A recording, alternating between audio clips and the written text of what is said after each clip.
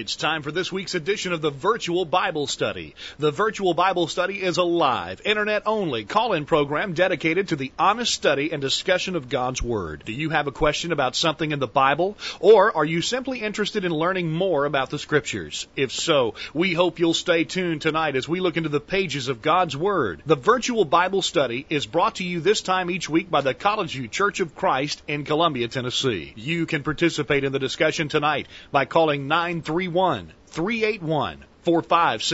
or by emailing your questions or comments from collegeview.com. We hope you'll take out your Bibles and study along with us as we begin an exciting study of God's Word on this edition of the Virtual Bible Study. And we welcome you to the Virtual Bible Study for Thursday, January 17th, 2013. My name is Jacob Gwynn. My father, Greg Gwynn, joins me tonight. Hello, Dad. Jacob, great to be with you tonight. Look forward to our discussion. And we're looking forward to our participation from our listeners tonight at 877-381-4567, questions at collegeview.com on an interesting and timely subject tonight. Yeah, this is all in the news, Jacob. Of course, since the school shootings in Newtown, Connecticut, there's been a lot of talk about violence. Of course, it's provoked a lot of discussion about gun control, but it has also brought to the surface what may be motivating some of these shooters to do this kind of violent activity, including violent video games, violent movie and TVs, rap music, and other such things. And, that message is resonating, even maybe some Hollywood. And I'm really grateful that it is. Yes, because I think that's got to be addressed. It's not. I don't think that controlling guns is going to solve the problem, but we can get into that. But we have an interesting interview lined up, Jacob. We do. We want to welcome Jack Thompson from Coral Gables, Florida, on the phone. Jack has been very prominent and outspoken in the national media on this. He appeared a couple times on 60 Minutes. He said over 8 times on the Today Show and hundreds of times on national media, trying to get the video game industry to clean up their act. And we welcome Jack to the program. Jack, welcome to the Virtual Bible Study. It's great to be with you and your listeners. Jack, you have taken a good stand against the violent video games, but you've paid a price, and a quick search of the Internet finds that you are a very hated individual. Well, I am hated. I think Churchill once said that if people don't hate you, then you're not doing something right. Look, I've had the high privilege and the distinct honor to represent families of individuals killed by teenagers who literally trained on violent video games, which are nothing more than murder simulators, some of these games, to kill them. And the first such case was in December of 1999 when I came to represent, in April of 99, the parents of 3 girls shot and killed in the Paducah school shooting. It was I remember that one. Yeah, it was one of the first school shootings. Michael Carneal, 13 years of age. It was established at his criminal trial by Diane Shetke, who's a world-renowned forensic pediatric psychiatrist. She was at Yale at the time. She testified that but for Carneal's consumption of a specific movie, The Basketball Diaries, which glamorizes a school shooting, and the playing of the game Doom, he would not have killed these 3 girls. That was established at his criminal trial. So we filed a federal lawsuit in which we would have the idea was we would prove to a jury that this game, marketed to underage kids, bought by underage kids, and played by them, had trained him to do things that he could not have otherwise done. And the day after we filed that lawsuit in federal court in the Western District of Kentucky, we were on the Today Show with Matt Lauer, the first of 8 appearances I had on that show, which is no big deal in and of itself, except to point out that this issue, and that was in April of 1999, this issue has been out there for quite some time, and before Newtown, Sandy Hook happened. And Matt Lauer asked me, and there's a reason I'm telling you this story, Matt Lauer asked me, Jack, what do you fear based upon what you've learned in the Paducah case? I said, Matt, what we fear is that other boys in other American high schools will play the same game, watch the same movie, and do the same thing or worse. 8 days later, Columbine happened, and we knew within about 2 days that Klebold and Harris were so enamored of the Basketball Diaries movie, starring young Leo DiCaprio back then, that they made their own version of the classroom shooting scene to celebrate it. They were enamored of it. They also said in their videotaped suicide note that they wanted to replicate the game Doom in the hallways of Columbine. And they did. They trained on that game just as Michael Carneal had. And so then we fast forward now to dozens and dozens of school shootings, including Virginia Tech, where the student Cho killed 32 people. He trained on the game Counter-Strike. But we fast forward to Sandy Hook, and we know from a plumber who visited apparently frequently the Lanza home that was run by this divorced mother who was the first victim in the shootings that day, that she allowed her autistic son or otherwise mentally challenged son to babysit himself in a windowless basement by playing games like Call of Duty, which is an incredibly violent combat game, and also Counter-Strike, the same game that Cho, as I just said, of Virginia Tech trained on. It's really scary that you're seeing a recurrence of these same games. Oh, you see it all over the place. Yeah. Jonesboro, Anchorage, Alaska. We don't have enough time on this program for me to simply say the names of the towns in which these school shootings have occurred. But here's the problem. The video games do two things. They suppress the inhibition to kill, and they also give you killing scenarios, tactics, techniques that you wouldn't otherwise have. For example, in Paducah, Michael Carneal shot all of his victims in the head. Where do you learn that? You learn that counterintuitive technique. That the intuitive thing is to shoot at the thorax, at the body mass, but to shoot someone in the head, which is a much smaller target, is something you learn to do in the video games. The Grand Theft Auto video games teach you to shoot in the head. Completely counterintuitive, and yet a video game-induced technique. We've got two sides of the same coin. Suppression of the inhibition to kill, which you could also call desensitization to the act of killing, and then also enabling you, giving you skills, techniques that you wouldn't otherwise have to kill. This, and for many people, this is the most persuasive argument. The United States military, gentlemen, and your audience out there listening, uses video games to break down the inhibition to kill of new recruits.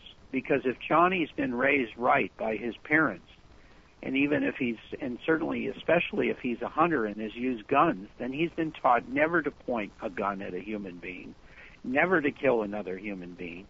And so part of the basic and extended training in our military, correctly, is to break down the resistance of a new recruit and a soldier to kill another human being, because that's his job. That's how he stays alive, and that's how he keeps us alive and free. Hey, Jack, listen to this. Listen to this. This ties in with what you were just saying. I came across an article, 1998, August 10th, 1998, in Christianity Today.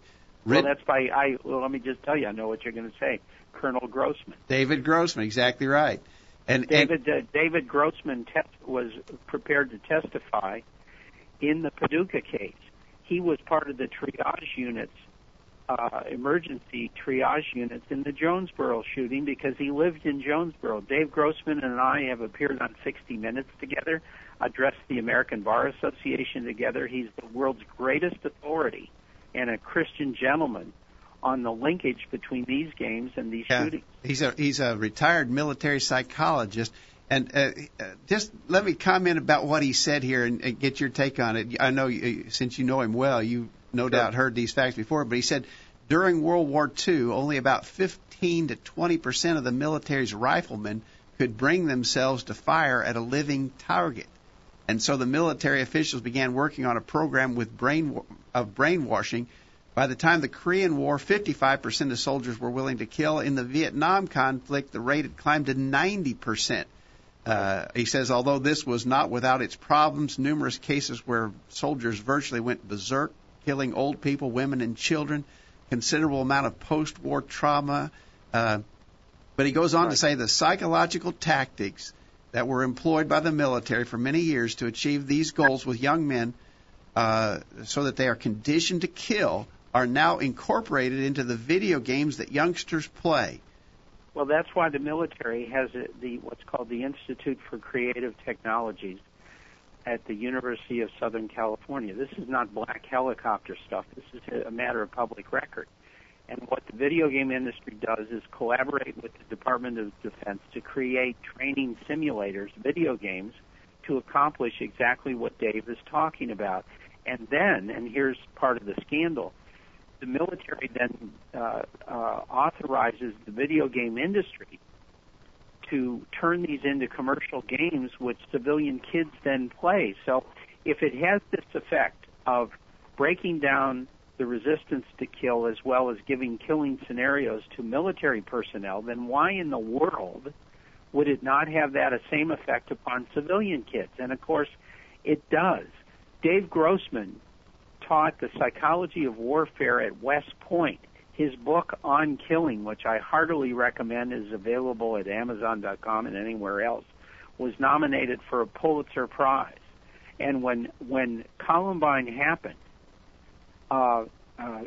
then President Clinton said, quote, Dave Grossman is the one man that America should listen to determine and find out why Columbine happened, close quote. So Dave and I, because of my prediction on the Today Show, which the producers of 60 Minutes saw 8 days before Columbine happened, put me on 60 Minutes to talk about the connection between these games and school shootings because I had predicted Columbine.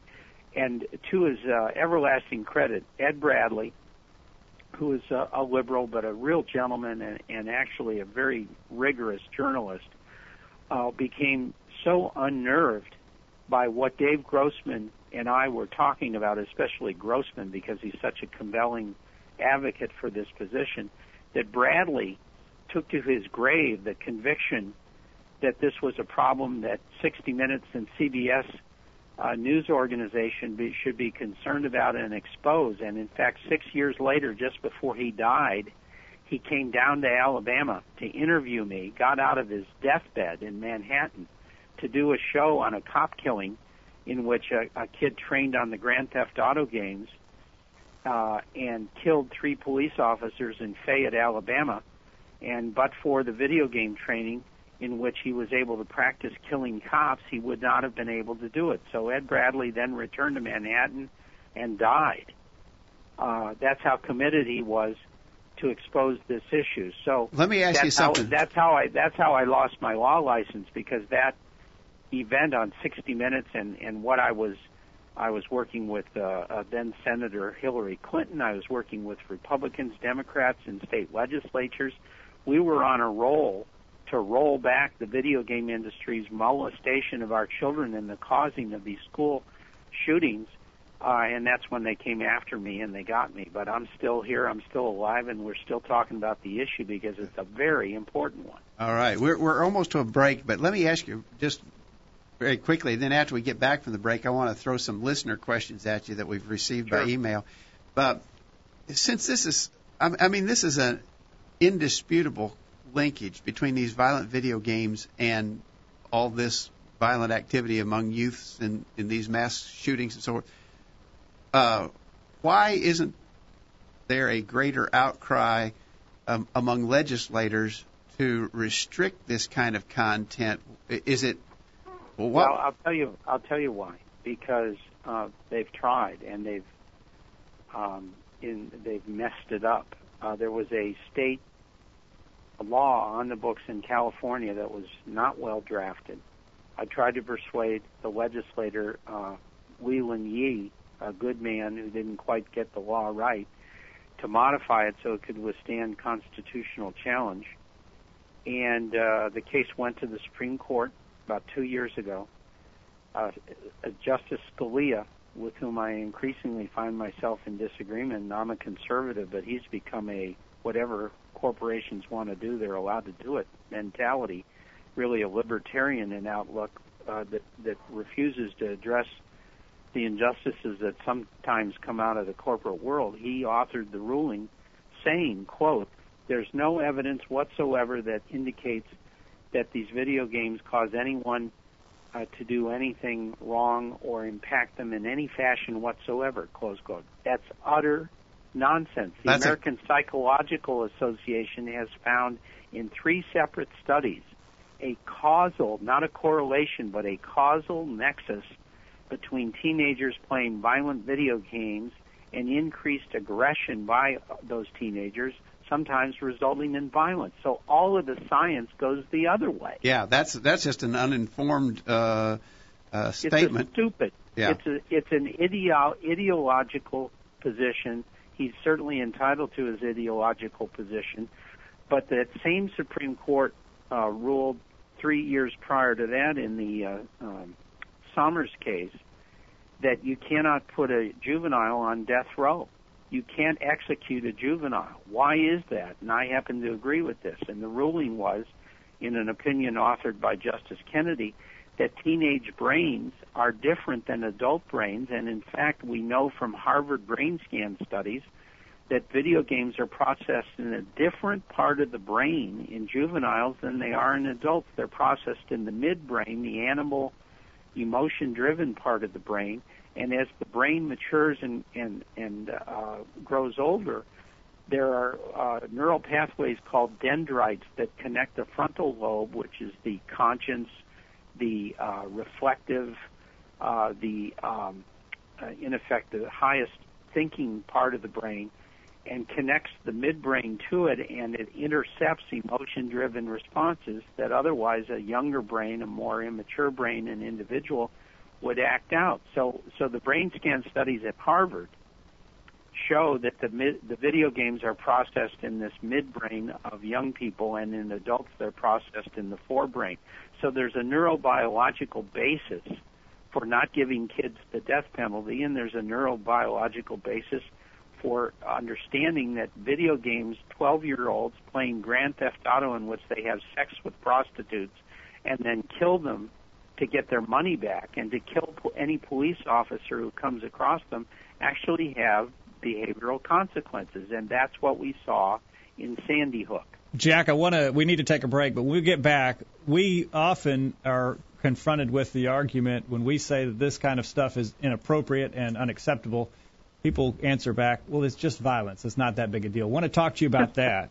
Want to talk to you and ask you the question, how much exposure to this is tolerable? At what point does it become a problem? And I also understand and know that there are older people, adults, who are into this type of stuff as well. Is that a danger? I want to ask you that as well. If you've got any questions for Jack, you can ask them in the chat room. And we've got several by email. So, and Jack, send him an email. We're going to go rapid fire when we get We'll back. take a break, and we'll get back to Jack Thompson from Coral Gables, Florida, right after this. You won't want to miss what we talk about next. The discussion continues right after these important messages. Do you remember when elders, deacons, preachers, Bible class teachers, and all church members had a strong commitment to the Word? Do you recall when you could always count on book, chapter, and verse preaching from the pulpit? Can you think back to a time when Christians were known as people of the book because they knew their Bible so well? We're trying to be like a church you read about in the Bible, and we're still doing the same things that you remember from way back when. Are you longing for a return for the way things used to be? Come and visit. See for yourself at the College View Church of Christ. Here's some quotes worth pondering. The ultimate measure of a man is not where he stands in moments of comfort and convenience, but where he stands at times of challenge and controversy. Great occasions do not make heroes or cowards. They simply unveil them to the eyes of men. Silently and imperceptibly, as we wake or sleep, we grow strong or weak, and at last some crisis shows what we have become. If all human misfortunes were laid in one common heap, whence every one must take an equal portion, most people would be content to take back their own and depart. Man, I wish I'd said that. Broadcasting around the world with truths that are out of this world. The Virtual Bible Study. Take it away, guys. We're back on the program tonight. Welcome you back. And we are talking with Jack Thompson from Coral Gables, Florida, an anti-violent video game activist. He has been called a radical fascist and an anti-fun machine. He's against the violent video game. That's it, Jack. You just don't want anybody to have fun, do you? Listen, fascism, that's an interesting term to be thrown at somebody who thinks that Ronald Reagan was the greatest president of the 20th century. And if we want to talk about fascism, we can talk about what's going on in Washington D.C. right now. But that's another discussion. Look, I'm a born again Christian. I'm a father of a son, happily married for 37 years. I'm simply like your listeners out there. We are distressed by what our country has become and the culture that we are swimming in. This raw sewage that we call pop culture is having an effect on an entire generation of children. Jack, before the break, I asked you the question that often people will argue, well, it's just violence. It's not that big a deal. It's not, it's not any kind of sexual immorality that we're engaged in here. It's just violent video game. What's your response to that? The great philosopher Pascal said that there is a hole in every heart that has to be filled with something. And some fill it with God, and that's a perfect fit. There are others who spend their whole lives trying to fill up that hole in their hearts and their souls with pornography, with loveless sex, with drugs, and some try to fill it either with all of those or also violence, because violence is titillating, violence is entertaining. And what we have are incredibly violent movies that Quentin Tarantino has specialized in.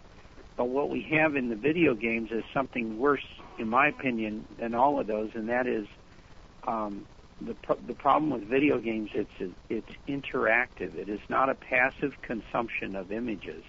It is an actual acting out in a virtual setting of the violence and the pornography. And increasingly, video games are both pornographic and violent.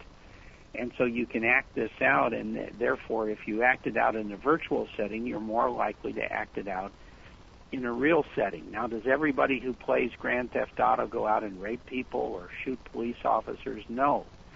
But there are different people at risk to varying degrees, and some of them, it's the straw that breaks the camel's back. But we know, as I indicated earlier, the American Psychological Association, which is not exactly a group of right-wing zealots or fascists, has found that the entire set or universe of young people that play these games become more aggressive, less empathetic, some of them violent. And so you have a continuum of response, some severe, some not as severe, to the consumption of violent interactive entertainment.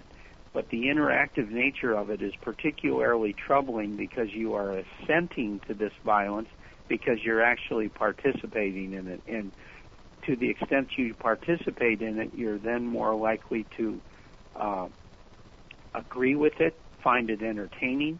And indeed, the video game industry, and when this is known, and this will eventually get in a courtroom, it may be in Sandy Hook because I believe there are going to be wrongful death lawsuits brought arising out of Sandy Hook, and the jury in those cases will hear that the video game industry literally designs these games by hooking young people up to polygraph devices, and they show them various killing and sexual scenarios to determine which scenarios are the most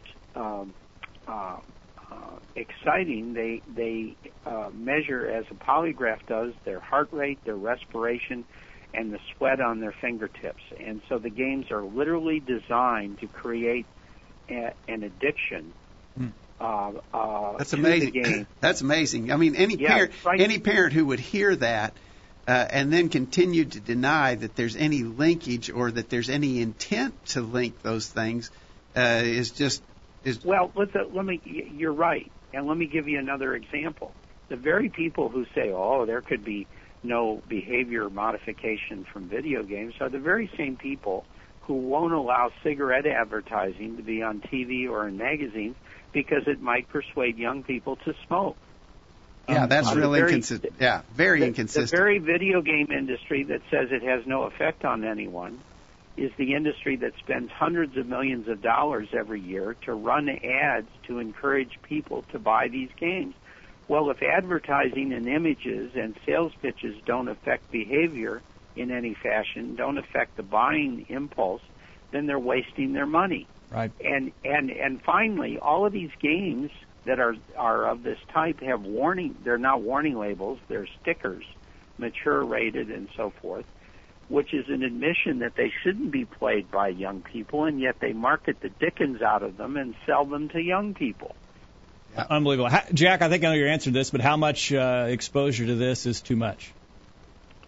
Oh, I'd say about 1 second. Okay. Good. But the point is, the more at risk a certain individual is for whatever personal aspects of his personality or the environment in which he finds himself or his peer groups or whatever, you couple the at-risk factor, and then as you increase the amount of play, some kids are literally playing these games hundreds of hours a month, some of them nonstop for 24, 48 hours at a time. In fact, some kids have died. Yeah, I've heard of that. Playing video games because they become dehydrated, they won't take bathroom breaks, and they won't eat. There are competitions with video games in which people wear adult diapers so they don't have to get up from the game. Isn't that amazing? To relieve themselves. That's how addictive the games are. Now, I got a question quickly before. What about, is there an age limit, Jack? Is it less of a danger for those who are older? Is it okay for those who are older to be exposed to this? Well, couple of answers there. One is you got to wonder, don't you, about an adult who's playing these games? I mean, get a life, and so an adult who would waste his time playing these games is a little bit off. But as far as behavior modification, the younger you are and the younger you start, the more likely you are to be impacted because, as I said earlier, the games in a young brain are processed in the addictive, emotion-driven midbrain that can lead to, in fact, functional retardation so that the brain doesn't develop normally. And, in fact, at the very least, video games are colossal waste of time. One of the reasons why males are flunking out of college at record rates is they're playing video games addictively so instead of doing their homework and doing their studies, whereas girls tend not to flunk out because girls, and there's a lot of reasons for this, but girls are really not drawn to video games because they're just put together differently psychologically. Here's a question we've got a chat room running as we're talking, Jack, and here's a good question from John, a listener in Oklahoma. He says, what other factors go into developing these homicidal characters? Millions of kids play these violent games without becoming homicidal. Are there additional developmental factors to be considered in all these school shootings? Oh, absolutely, and that is a good question. No one would say that a video game by itself causes Sandy Hook or Columbine or Jonesboro or Paducah. But what I'm saying and what the law would acknowledge is the theory of legal causation is that you can have a multi-link chain. You can have psychological difficulties. You can have a broken home. You can have peer pressure. You can have drug use. You can have someone who is on meds and then goes off their meds. You can have bullying in a school setting.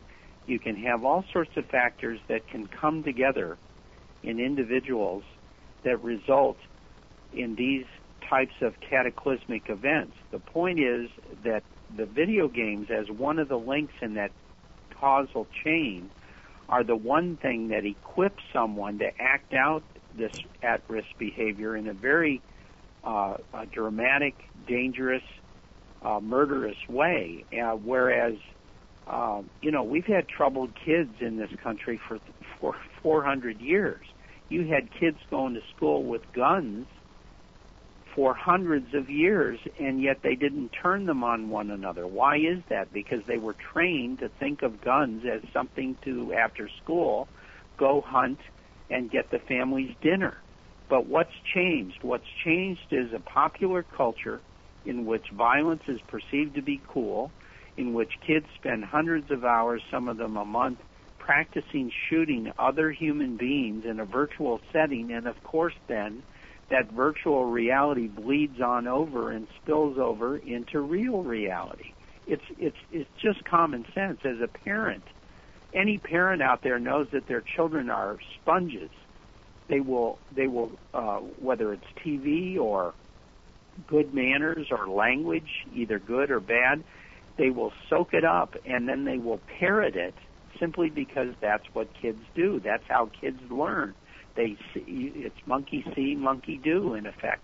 Right. And so you have kids, some of them 5, 6 years of age, who bad parents are putting in front of video screens and babysitting them with because the games are so engrossing. It's an incredibly cheap way to babysit your kid and also ruin his brain.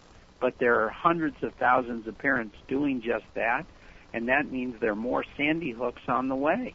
Okay, Jack, we're almost out of time. We said we'd keep you for 30 minutes, and that time's running out quickly. Let me quickly fire a few questions that have come to us by email. Mike, a listener in Indiana, says, if parents had children who did play video games, what advice would you offer as a means of removing the violent influence from the home? Would you remove them cold turkey, or is there a way to gently explain it to the children so they see why the family's making this decision? Well, I think you do both. First of all, an ounce of prevention is worth a pound of cure. It's better not to let them get started.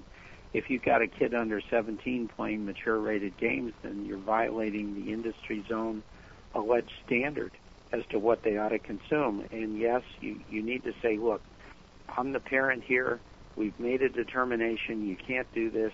Go out and shoot baskets instead of people in the game. Okay. And I've had to put up with this notion as a parent. You're the parent, and that's the kid. And this is not a debating society. This is a parenting situation in which the parent has to be prepared to say no and then incur the wrath of the child. But that's what good parenting is. It's doing what's good for your kid. Another question. My son plays Madden football and other sports games, and I'm not sure if I would permit them to play a boxing or UFC sports game if they wanted one. What do you feel about violent sports games? Well, I think they can be brutal. The UCF and whatever alphabets they put on the extreme fighting. I mean, it's really brutal stuff. It's like the Roman circuses and the gladiatorial contests of 2,000 years ago. It's very disturbing. St. Augustine found it very disturbing and life-changing to come in contact with that type of brutality. So we've got a world that's increasingly desensitized to violence in all sorts of forms. And the other question here is, what about watching like wrestling shows and other violent shows, movies? You said already that watching is bad. The video games are worse because they're interactive, and so obviously the video games are a major thing for parents to target. But they also got to be concerned about their children just viewing violent content. Of course they do. I mean, there have been cases in schools back when the Teenage Mutant Ninja Warriors or whatever it was called, Mutant Teenage Turtles. Turtles. Yeah, the Ninja Warriors. And the Turtles and so forth. You had kids acting even as mild the violence as that. So, of course, there was a case here in Florida. Nathaniel Brazil, I believe, was his name. He killed his sister by doing a wrestling move that he had seen on WWF. Yeah. I remember growing up. This is how far it's come. You wouldn't let us watch the Three Stooges. Do you remember that? Because they're always slapping. They're slapping each other around, and you thought we might want to do that. Yeah, and you would see kids in school. That's the era I grew up in which kids did that, and acted it out and parroted it. But my goodness, now kids can play Grand Theft Auto and in which they do all sorts of unspeakable and sex-filled acts, and it has. It's particularly troubling because brain mappers will tell you that the sex control and the violence control parts of the brain are intertwined with one another. And so in a teenage male brain, if you have him connect violence with the sex act, then you're basically growing a rapist. Wow. And that's what the video there, the snuff game, Manhunt, was a game in which you would sneak up behind people and suffocate them with plastic bags made by the same people that made the Grand Theft Auto games. And there was a sexual component to all that. So it's the interactive equivalent of a snuff film. Wow, very scary. Real quickly, we got a question, sort of more of a comment from Chris, a listener in England. He thinks that the U.S. rating system is more ambiguous. He says over there he thinks their rating system, they have E, exempt, U, universal, PG, parental guidance, but then they also have a 12, 15, and 18, which are the minimum ages for people to play these games. It's a much better system, and they're more serious about it too. There's an actual penalty that will be incurred if you sell it to someone underage. Here, there's no penalty at all. So they put an age label on it that is vague, is not specific enough, really doesn't inform parents enough here in the U.S. And then if you breach the rating system, nothing happens. Right. So you think they need to put some more teeth in the enforcement of those rating systems? Here's what they need. We have to, and we can, and we've run out of time. But there's a way to do it statutorily and in conjunction and in alignment with the Constitution. But what we're going to get out of this study that the president has ordered, maybe the first good thing he's done as president, is a finding that there is a causal link between these games and acts of violence. Now, and once we have that established, then you're going to see all hell break loose, so to speak, because there will then be a federal law that will sanction the marketing and sale of these games that cause sandy hooks to other people's children. All right. Well, Jack, we've kept you longer than we said we would by a few minutes, but your information is just very valuable. We admire your knowledge on this subject and appreciate the work you're doing in trying to get that message out. I know you've suffered personally because you've taken such a strong stand on these things. I think a lot more Christians that we are acquainted with need to wake up to the dangers of these video games, and hopefully your participation with us on the virtual Bible study tonight will help to accomplish that.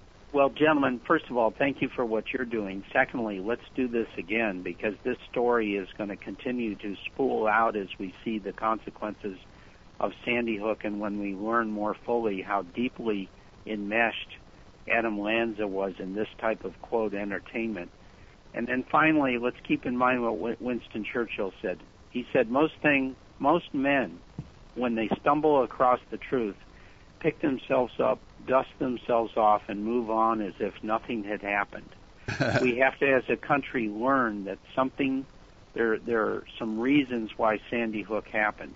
We need to find out what they are, and we need to do something about them. And I can tell you that gun control is not going to solve the problem. Now, I think what we have to do is change the hearts. There you go. And prevent the molestation of children by commercial enterprises with the entertainment that trains them not only how to kill, but to enjoy killing. All right. Thank you, Jack. Great message, Jack. Thanks for being with us tonight. Oh, thank you, and may God bless you. Good night. All right, we'll take a quick break and get your thoughts. 877-381-4567. Questions at collegeview.com. And the chat room has been very busy. We're going to miss those comments tonight. We won't be able to get to them all, but we'd like to hear from you on the phone. It's toll-free. The line is open. What do you think? You think violent video games are really the danger to our children and to us even that Jack Thompson says they are? We've got some questions that we sent out earlier today. We'll try to cover those as quickly as we can as we continue this discussion about violence. All right. 877-381-4567. We're back right after this. Enjoying the virtual Bible study? Email a friend during this break and tell them to join in on the discussion. There's more exciting Bible study after this commercial. This is Greg Gwynn with this week's Bullet Point. Have you ever heard that the raw chemicals that compose your body, if reduced to their simplest form, would be worth less than $1 on the open market? While this may be true, a man named H.J. Marowitz, writing in a publication called Hospital Practice, has reached a far different conclusion. He priced the various complex ingredients of the human body using a standard catalog from a biochemical company. Prices ranged from hemoglobin at $2.95 per gram to a hormone called prolactin at $17,500,000 per gram. If these components were all synthesized from simpler forms, Marowitz estimates that the human body would be worth over $6 billion. He proceeds to speculate about the incredible task of attempting to assemble these ingredients into cells, tissues, and organs. That, of course, would require knowledge and ability that men do not even possess. Finally, Marowitz concludes that the human body is absolutely priceless. While this is not intended as an exhaustive study into the chemistry of our bodies, it does lead us to a few pertinent observations. First, too often we take for granted the wonderful blessings of God's creation, including our own amazing physical bodies. Secondly, we can see the value of each individual, both body and soul, even more clearly when we consider that God sent His own Son to die for us. And finally, Jesus' words seem to have extra meaning when He said, "For what shall it profit a man if he gain the whole world and lose his own soul? Or what shall a man give in exchange for his soul?" Mark 8, verses 36 and 37. That's this week's bullet point. Think about it. I'm Arthur Haynes from Culleoka, Tennessee, and one of my greatest highlights of the week is to listen to the virtual Bible study. A streaming Bible study. Why didn't I think of that? Now back to the guys. Back on the program, we'll remind you this program is brought to you by the College View Church of Christ in Columbia, Tennessee. Find out more about us by visiting our website, thevirtualbiblestudy.com. We're talking about violence and violent video games on the program tonight. Been an eye-opening opening discussion with Jack Thompson from Florida. Oh, yeah, real eye-opener. Of course, we were talking, he's an expert in the psychology of the thing and knows a lot of the political developments that have been related to this issue. We didn't get into Bible with him, but we want to do that as we continue this discussion. Real quickly, let me go to some questions that we asked our listeners by email earlier today, asked for their feedback to our update list. I asked, do you think that people, including Christians, are influenced, and if so, to what extent, by violent video games, movies, and TV, and even news reporting? We could also add rap music and other things like that, violent music. Even news reporting, that's good. Let's see, this is Ramona in Texas said, with repeated watching, they can numb you to what is being shown, whereas this sort of stuff should offend and scare you and should not be watched. That is correct. It's done for entertainment. Even news is entertaining, and we're getting entertained by this stuff, and so that is a very important point. Appreciate that, Ramona. Carol in Alabama says, influence creeps in, Galatians 2:4, Jude 4. I'm continually astonished at what I hear about Christians posting on Facebook. I'm not on Facebook, but I hear others talk about it. The movies they watch and allow their children to watch, also the violent video games they allow their young children to play. A few such movies come to mind. She mentions the Hunger Games. The main storyline involves a violent competition, and she goes on to describe the Twilight series. It has to do with the occult. It has sex and nudity and violence and gore. Harry Potter's series even has to do with the occult and witchcraft, has violence and gore and profanity. She says wouldn't being influenced a little bit be what Galatians 2 and Jude 4 are getting at, and we should be aware of what's coming into our families. I agree, Carol. Thank you, Carol. Chris in the UK says, yes, desensitization and dehumanization of people, lack of empathy, even to the point where proper value systems are turned upside down, like the example of Dexter, where a hero is made of a serial killer of serial killers, not to mention the exposure to liberalism or an evolutionist worldview where might is right, where God is mocked or have his name treated as nothing or his cross downplayed, where sins are relative and at times apparently the right thing to do, where all sexual preferences are valid, and I could continue to go on and on. Thank you, Chris. All right, and Chris in Atlanta says, all these things, video games, movies, TV, news reporting, rap music, all are influential, but the video games are much more so. These games are very realistic as you are pulling the trigger and killing people, monsters, and so forth. Kids and many adults immerse themselves for hours on end in these games. It's very desensitizing. Not to sound like an old man, but back in my day, the most violent video game was a plumber trying to rescue a princess from an ape. Now you kill people and zombies. These games also have a shocking amount of sexual content and foul language. My daughter was playing one cartoon-type game, and one scene had God dancing, and then he used profanity. Needless to say, that game is no longer played in this house. All of these people are echoing from their own, I think, speaking from their own experience, what Jack Thompson has documented from his extensive research into this subject. I mean, he was even telling us what parts of the brain are influenced by these video games. Right, and we didn't have a lot of Bible in the first part of the program, but it was on purpose to show us that people understand there's a problem with this, and now look what the Bible says about it, and you've got to make sure that your actions line up with what the Bible's saying. We've got some proof here from an external source. that these things do have an effect. Your next question. The next question was, how would you respond to someone, possibly a Christian, who claims that watching violence does not have a negative impact on them? For example, he watches R-rated movies, but he justifies it by saying it's rated that way due to the violence rather than the sexual content. And Chris in the UK says, but what positive things did it give you? Maybe it didn't give you negative, but what about the positive? That would just be not to argue the point. But Chris in Atlanta says, I would ask this Christian how they can reconcile watching this with Philippians chapter 4, verse 8. If they are honest with themselves, they cannot. All right, real quickly, we went on to ask the question, what Bible verses, what do you think are the 5 strongest Bible verses that teach against violence? And I've got an answer from Ramona. She references Matthew 26:52 and following, where Jesus told his disciple to put his sword back when he took his sword to defend Jesus. We won't read all these. She mentions Matthew 5:38 and 39. You have heard it said, an eye for an eye and a tooth for a tooth. But I say to you, do not resist the one who is evil. If anyone slaps you on the right cheek, turn to him the other also. Hebrews 10:30. We know him who said, vengeance is mine, I will repay. And again, the Lord will judge his people. Luke 10:27. You shall love the Lord God with all your heart, all your soul, all your strength, with all your mind, and your neighbor as yourself. Matthew 7. Verses 1 and following, judge not that you be not judged. All right, Chris in the UK submits his 5 verses. Psalm 11, verse 5, the Lord trieth the righteous, but the wicked and him that loveth violence, his soul hateth. That's important. Yeah. The Lord hates those who love violence. James 1:19 and 20, wherefore, my beloved brethren, let every man be swift to hear, slow to speak, slow to wrath, for the wrath of man worketh not the righteousness of God. Matthew 26:52, Jesus told him to put up his sword. Isaiah 60, verse 18, violence shall no more be heard in thy land, desolation nor destruction within thy borders. Thou shalt call thy walls salvation and thy gates praise. Romans, that may be taken out a little bit out of context there. Romans 12, verse 18, if it be possible, as much as lieth in you, live peaceably with all men. I think that's a powerful one right there. All right. And then Chris in Atlanta mentions some of the same ones, Matthew 5:38 and following, Matthew 22:36 and following, Proverbs 13:2, 2 Corinthians 10:3, and following 1 Thessalonians 5:15, 1 Peter 3:8-9. Now, the only reason I'm reading those because we're going through them so fast that obviously you can't even write down the ones that are being suggested. But what we want to point out is the Bible has a lot to say about violence. About violence and about the people God wants us to be as a non-violent people. Our view of other people, love thy neighbor as thyself, is maybe one of the more powerful ones in that list. Okay.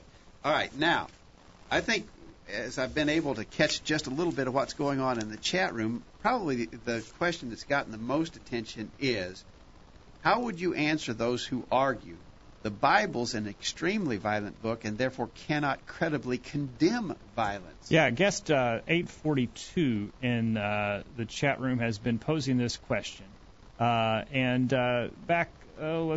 here, and actually guest, let's see here. It says, I've got to get back to where he was, but the gist of his question was, the Bible's telling people to kill other people. You read about it. You read about some fairly gory details.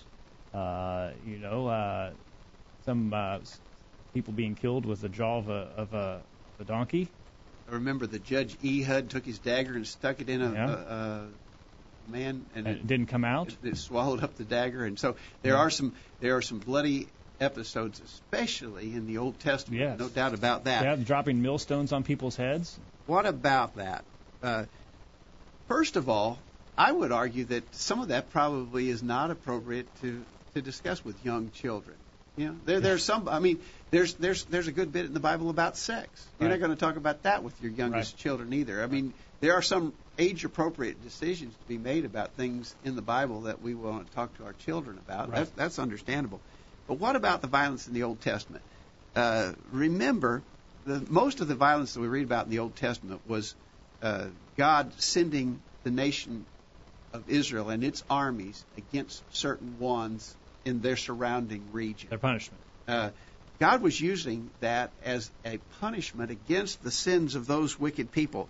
The Canaanites, in other words, the Israelites came into the Promised Land and drove out the Canaanites and conquered them.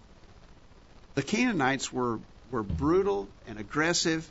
They engaged in all kinds of perverted sins, bestiality, incest, child sacrifice, deviant sexual acts. Mm-hmm. And so one place in the Old Testament, Leviticus 18, verse 25, says that their sins were so repellent that the land vomited them out. In other words, that's just how disgusting the conduct of those people were. The land might be feeling about that about us today, perhaps. And God was using the army of Israel as a means of punishing the wickedness of those people. Now, He's a sovereign God, and He has the right to do that. Yeah. I think the Old Testament explains that's what was going on in those times.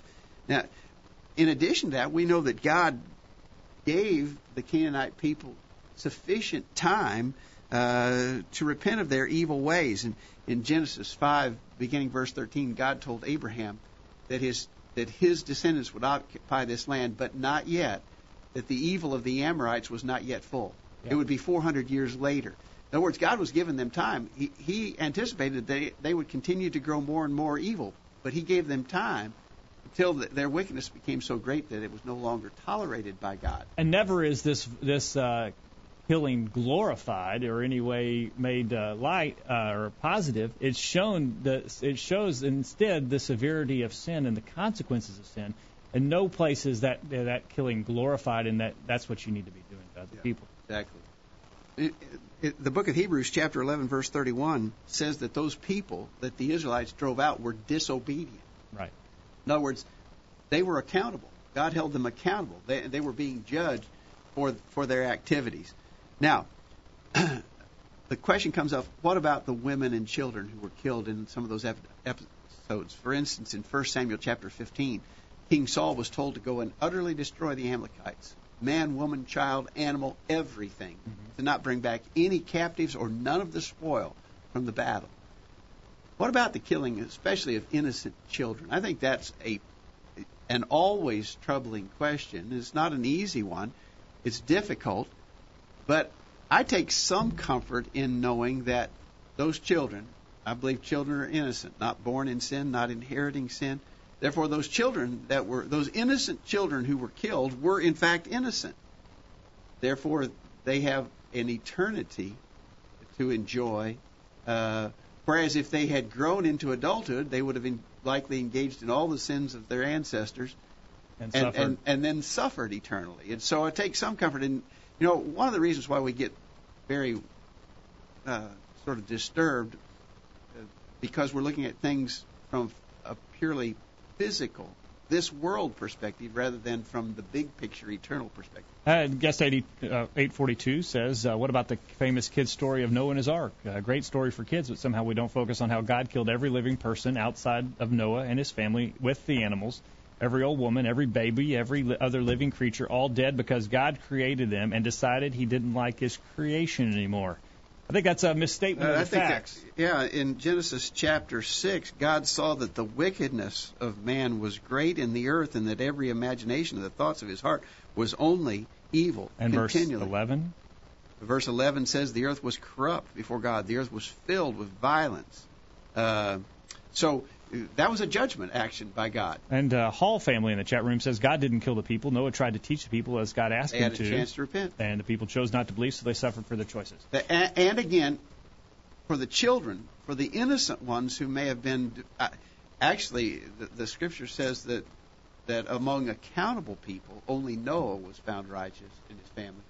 But, for instance, infant children who were on the scene when the flood came, again, they're safe eternally. We can take comfort in that. All right, you asked the question to our listeners. Let's see how they responded. Ramona in Texas says, the sinful men of the Old Testament were unrepentant, even when given so many chances by God to repent. They wanted to continue in sin, so God delivered godly justice on disobedient people because they deserved it.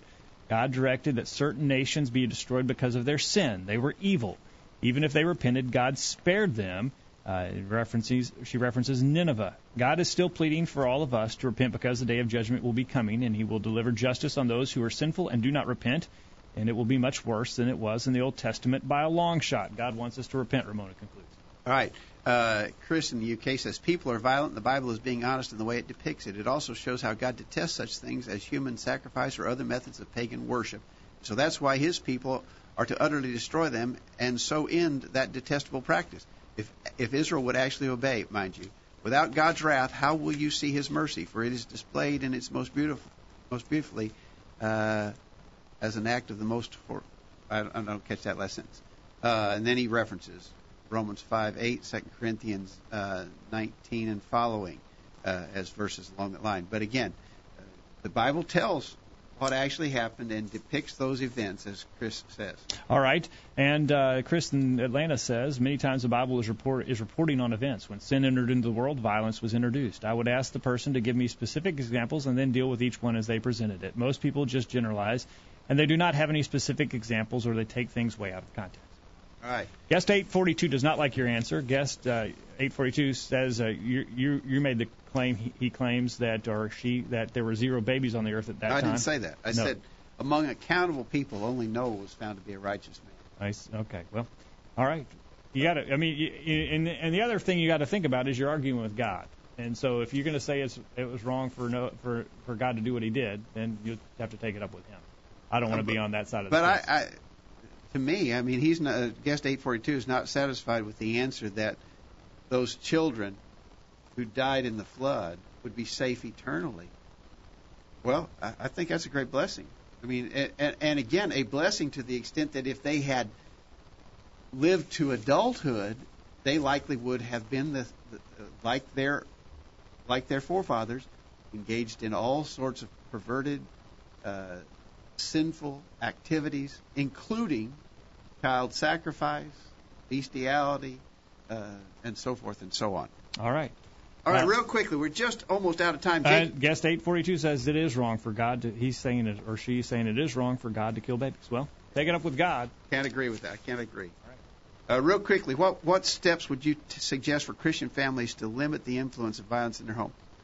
Ramona says, monitor the content of television shows, video games that your child watches play. That's a no-brainer, right? Pay attention to the TV game parental guidelines. Limit the number of hours they play or watch. Discuss with them why you're doing this. Commercials can be bad, too. Record programs without commercials. Rent DVDs. And use the V-chip technology to block programs, movies you don't want your kids to see. All good suggestions from Ramona. I think those are, as I said, no-brainers. All right. Chris in the UK says, put barriers in place with your children and the media, like blocking programs on your computer, saying a parent must be present in the room when they want to watch or play something on the television and has the right to turn off the set at the instance of anything inappropriate. They should also be aware parents should also be aware as to what your children will be exposed to at so-and-so's place or at the youth group's film night or at a group cinema trip. There you go. You need to be careful about what your kids are seeing at other people's homes. Right. Exactly. And you can go to websites, Chris says, to find out what movies are all about. And finally, Chris in Atlanta says, set boundaries on what TV programs, movies, and video games are allowed. Also set time limits on how much is viewed. I would say 999 times out of 1,000, if not more, a rated R and PG-13 movie will be inappropriate. My message to parents of young children is to please don't let the TV, smartphone, and PlayStation be a babysitter. Be involved with your kids in their lives. They grow up fast, and you're responsible for teaching them proper values. Trust me when I say that Hollywood will not teach them properly. Amen. These kids shows on Disney and Nickelodeon all portray kids in sexual and other adult situations, and the kids are usually the mature people, and the adults are the silly, out-of-touch buffoons. Well, he says, let me get off my soapbox. Well, we've sort of been on a soapbox tonight, but I think it's an important one. This information is necessary. For anybody who disputes the danger of violent video games in particular, go back and listen again to what Jack Thompson had to say. It's indisputable. It's just undeniable. And so I think a lot of Christians need to really go through that cabinet where they keep all those video games stored and probably throw away a vast majority of them. There may be some Christian young people here that are listening that may be playing some of these games. You need to think about it. You need to give some consideration to what you're doing and ask yourself, does it develop the kind of characteristics that you think a Christian should possess? Does it cause you to think about things the way that God would have you to think about them? And the things that we need to do some self-examination on. It's been an eye-opening discussion for me tonight, and I guess, you and I are sort of out of touch. Yeah. I had no idea that they were the games were as bad as they were. I don't even have a video game. I don't either. So, someone could say I'm speaking from an uninformed perspective, but I don't think they could say that about Jack Thompson. No, he's very informed and very informative, and appreciate him for taking time to join us on the program tonight. Jeff's been behind the controls all night. Jeff, you've done a great job. Thank you for being here. Any comments before we close? You're good. Okay. Well, thank you for being here with us tonight and helping us out. Yeah, thank you for the time and a good discussion. Thanks, Jacob. Appreciate you for joining us on the program. Hope you benefited from our study and discussion of God's Word. We hope you make plans to be back here this time next week for another edition of the Virtual Bible Study. If you have anything that you disagree with that we've talked about on this program or on other editions of the Virtual Bible Study, or if you'd just like more information, or if you'd like to suggest a topic for future consideration on the Virtual Bible Study, we encourage you to contact us at any time at thevirtualbiblestudy.com. Be back here this time next week for another edition, and in the meantime, we encourage you to put God first in your life, study His inspired Word, the Bible, and live by it every day. You'll never regret it. Thanks for listening to the Virtual Bible Study, brought to you by the College View Church of Christ. The College View Church of Christ meets at 1618 Hampshire Pike in Columbia, Tennessee. If you are in the Columbia, Tennessee area, we encourage you to worship with the College View Church of Christ on Sunday mornings at 9:30 and on Sunday evenings at 6 o'clock. The College View Church of Christ also welcomes you to attend their Wednesday night Bible studies at 7 o'clock. If you have any questions about something that was said on tonight's broadcast or would like more information about the College View Church of Christ, please call 931-381-4567. That number again, 931-381-4567. Or for more information on the internet, visit collegeview.com. Be sure to tune into the Virtual Bible Study this time next Thursday for another informative study of God's Word.